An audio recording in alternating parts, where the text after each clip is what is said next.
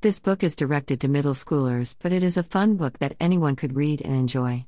While it is an action-packed book with a deep plot full of twists, underneath it is also a complex and interesting story about a boy and his friends growing up in crazy and unpredictable circumstances, much like the lives of many of us kids living through a global pandemic. As the series grows, so does the relationship between the main character Benjamin Ripley and his new friends. When CIA agent Alexander Hale appears uninvited in Ben's living room, his whole life begins to change.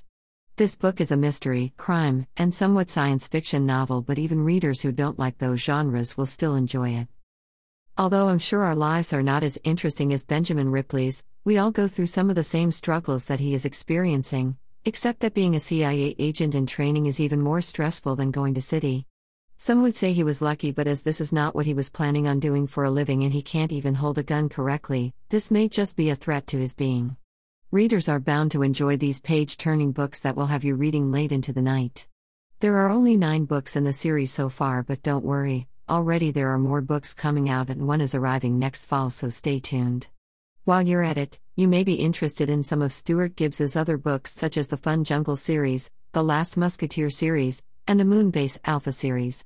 Happy reading? Bookmark.